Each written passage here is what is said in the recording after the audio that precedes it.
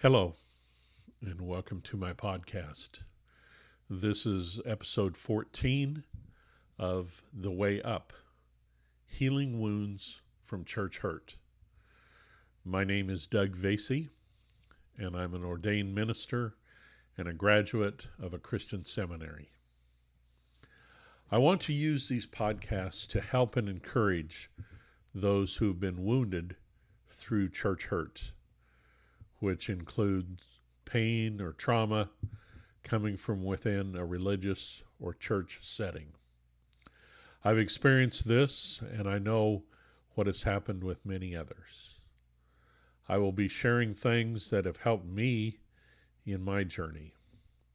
I believe the answer for healing comes from an amazing God who offers love, joy, and peace beyond what we can imagine. And we can have complete healing. In the last 3 episodes, I've discussed the importance of truth in healing from church hurt, with the last one focusing on authority. So much of the wounds from church hurt come from the misuse of the Bible or the twisting of Scripture. So many controlling organizations have become very skilled in doing this as a form of spiritual abuse, even if it wasn't their original intention. A good definition of spiritual abuse that is the cause of much church hurt comes from Rebecca Davis, author of a book series called Untwisting Scriptures. She defines it this way. Spiritual abuse is the misuse of the Word of God and the character of God to manipulate and control and oppress others. In the last episode, I focused on the misuse of authority, and I want to continue it here. In the group I was a part of, several of the authority figures came to be feared. There was nothing worse than getting a call and being told you needed to come into the office to talk. It was usually set for a couple of days away, which resulted in a lot of anxiety as you wondered what you had done that required correction, as it was called. And it was never pleasant or encouraging. It was basically you had done something wrong and you needed to do different.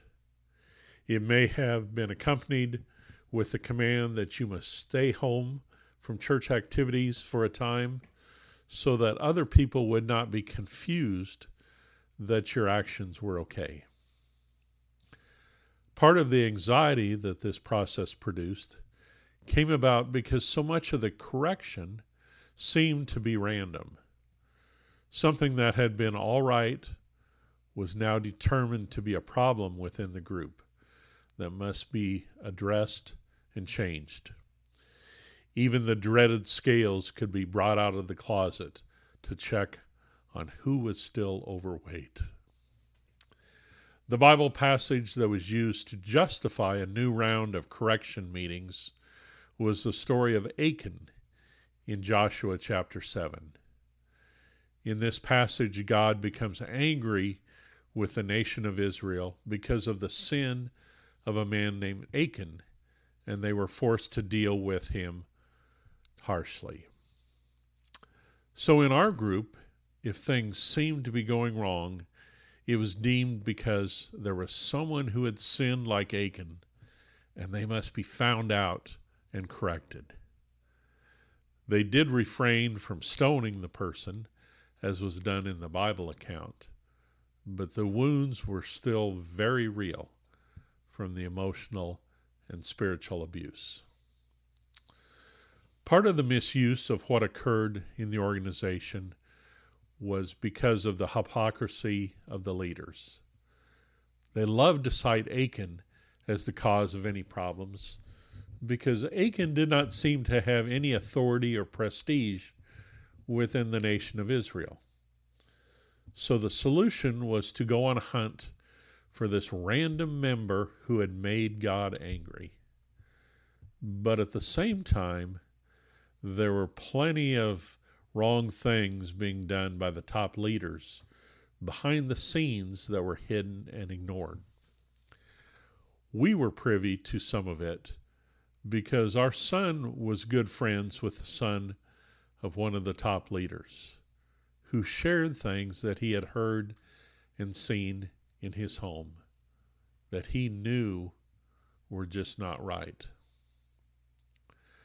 Authority and positions of leadership within the church should be determined by different criteria than other organizations.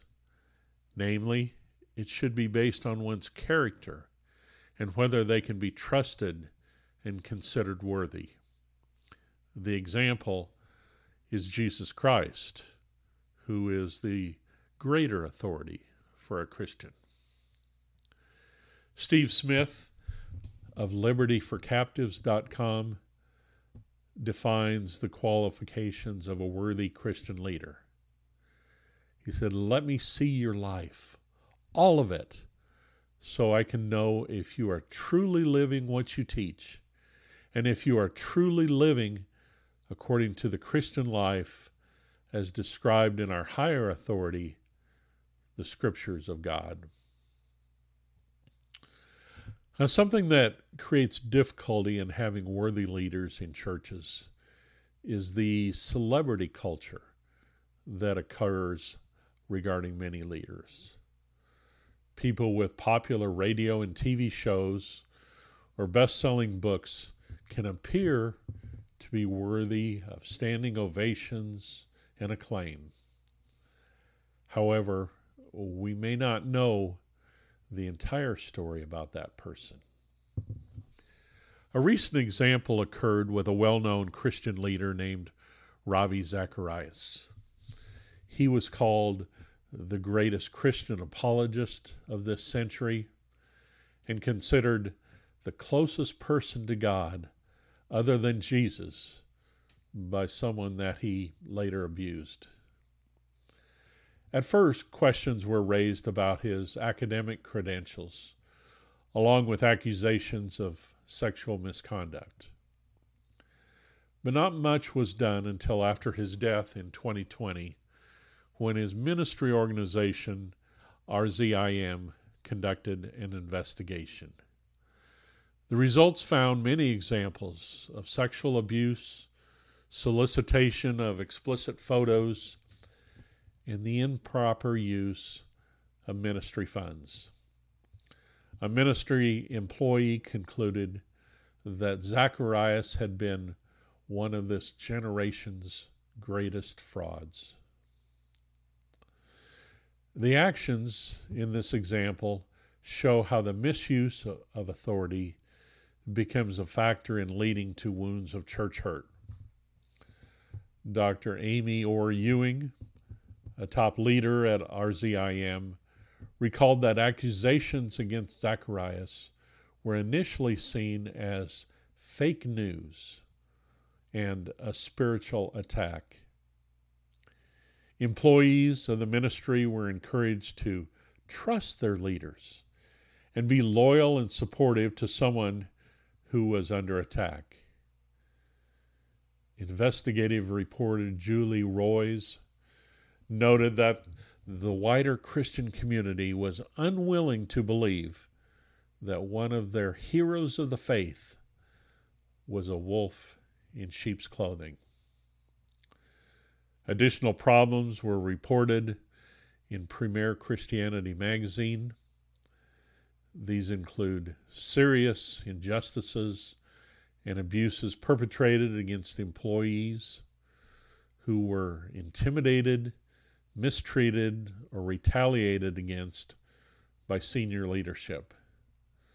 Some remain in therapy for spiritual abuse that they endured. It was noted that there were sets of rules that applied to everyone, but not to Zacharias. Now, these may sound familiar to those who've been wounded by church hurt. We need to be cautious in regard to authority within religious organizations. Seek the truth and submit to the ultimate authority for a Christian, who is Jesus Christ.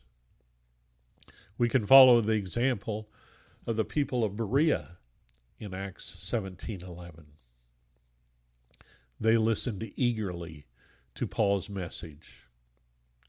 They searched the scriptures day after day to see if Paul and Silas were teaching the truth. Rebecca Davis quoted the response of one who had been active in finding truth out of twisted scriptures. You caused deep healing to take place. For a long time, I've not been able to pick up a Bible, let alone go to church. Now, I know a different Jesus and different scriptures. May each of you who've been wounded come to know a different Jesus and different scriptures. It is possible when you seek the truth, because you will find it. Thank you for joining me on this podcast. Please come back for the next episode of The Way Up as we continue the healing journey.